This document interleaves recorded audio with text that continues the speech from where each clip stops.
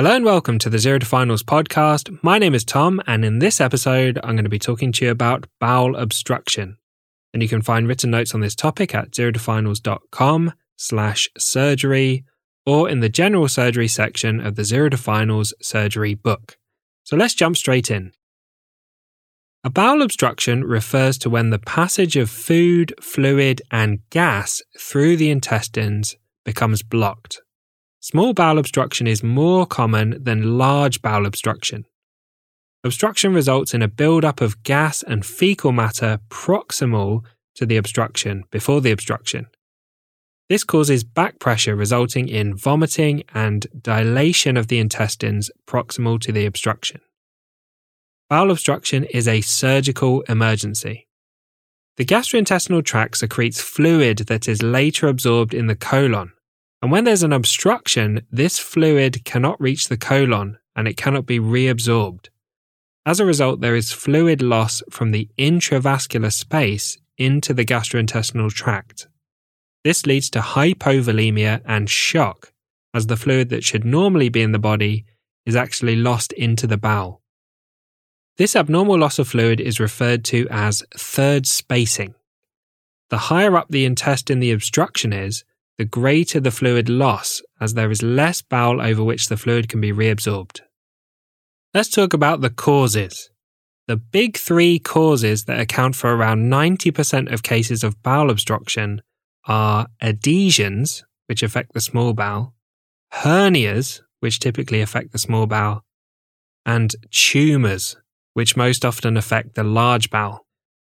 Other causes include volvulus, which affects the large bowel, diverticular disease, strictures, for example secondary to Crohn's disease, and intussusception, which affects young children aged 6 months to 2 years. A Tom tip for you: learn to recite the big three causes of obstruction without any hesitation. These are the three causes of bowel obstruction you should be able to produce if asked on a ward round or in an OSCE examination. When patients present with symptoms of bowel obstruction, don't just think about obstruction, but also consider what the cause of the obstruction could be. Ask about hernias, a change in bowel habit, weight loss, and PR bleeding, which may indicate bowel cancer, and about previous abdominal surgery that may have resulted in adhesions. Let's talk a little bit about adhesions. Adhesions are pieces of scar tissue that bind the abdominal contents together. They can cause kinking or squeezing of the bowel, leading to obstruction. Adhesions typically cause obstruction in the small bowel rather than the large bowel. The main causes of intestinal adhesions are abdominal or pelvic surgery, particularly open surgery as opposed to laparoscopic surgery, peritonitis, abdominal or pelvic infections, for example pelvic inflammatory disease, and endometriosis. Less commonly, they can be congenital or secondary to radiotherapy treatment. Let's talk about closed loop obstruction. Closed loop obstruction describes a situation where there are 2 points of obstruction along the bowel, meaning that there's a middle section sandwiched between the 2 points of obstruction. This middle section is isolated without being able to drain in either direction because there's an obstruction at both ends. This might happen because of adhesions that compress 2 areas of the bowel, hernias that isolate a section of the bowel blocking either end, a volvulus where the twist isolates a section of the intestine, or a single point of obstruction in the large bowel with an ileocecal valve that is competent. A competent ileocecal valve does not allow any movement back into the ileum from the cecum. When there is a large bowel obstruction and a competent ileocecal valve, a section of the bowel becomes isolated, as the contents cannot move in either direction, either past the obstruction distally or through the ileocecal valve proximally. The contents of a closed loop section of bowel do not have any open end where they can drain and decompress. Therefore, the closed loop section will inevitably continue to expand, leading to ischemia and perforation. Closed loop obstruction requires emergency surgery. Let's talk about the presentation of bowel obstruction. The key features of bowel obstruction are vomiting, particularly green bilious vomiting, abdominal distension, diffuse abdominal pain, absolute constipation and a lack of flatulence. And finally, in early bowel obstruction, the bowel sounds may be described as tinkling. Let's talk about abdominal X-rays. The key finding of bowel obstruction in an abdominal X-ray is distended loops of bowel.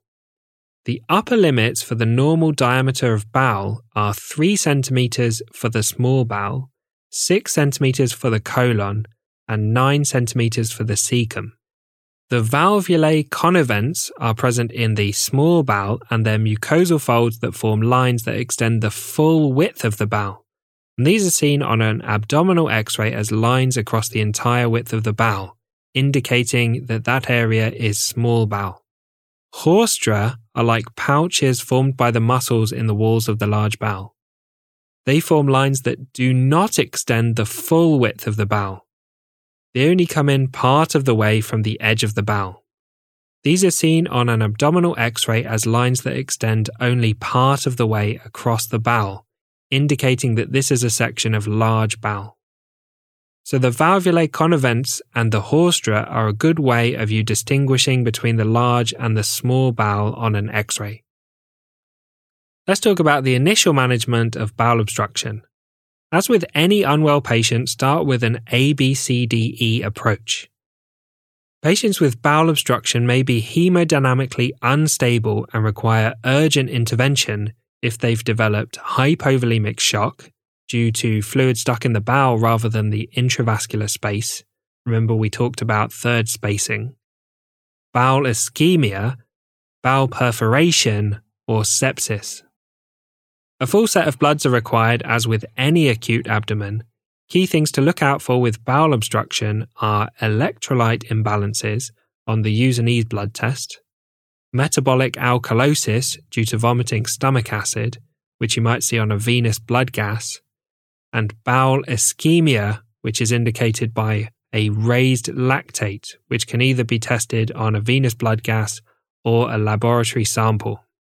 The initial management of a bowel obstruction is casually described as drip and suck. The patient needs to be nil by mouth. Don't put any food or fluids in if there's a blockage of the gastrointestinal tract. The drip refers to IV fluids, which are used to hydrate the patient and correct any electrolyte imbalances.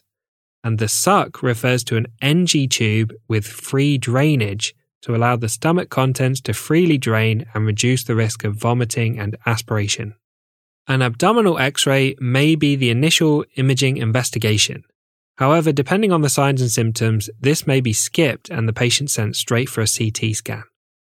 An erect chest X-ray can be used to demonstrate air under the diaphragm when there is an intra-abdominal perforation, and a contrast abdominal CT scan is usually required to confirm the diagnosis of a bowel obstruction and establish the site and the cause of the obstruction. It can also be used to diagnose any intra-abdominal perforation if it's present. Let's talk about the surgical intervention in bowel obstruction. Conservative management may be used in the first instance in stable patients with obstruction secondary to adhesions or a volvulus, and where this fails, surgery is required. The definitive management of bowel obstruction is with surgery, either laparoscopy or laparotomy, to correct the underlying cause.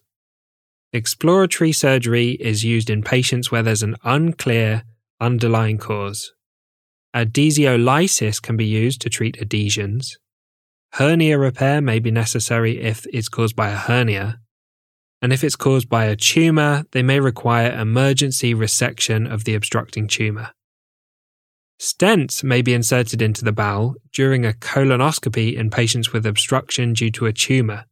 Stents hold the tumour out of the way, create space, and allow the bowel contents to move through the bowel. So thanks for listening to this episode on bowel obstruction. As always, a big thank you to Harry Watchman for perfectly editing the podcast, and I hope you join us for the next episode where we'll talk about ileus.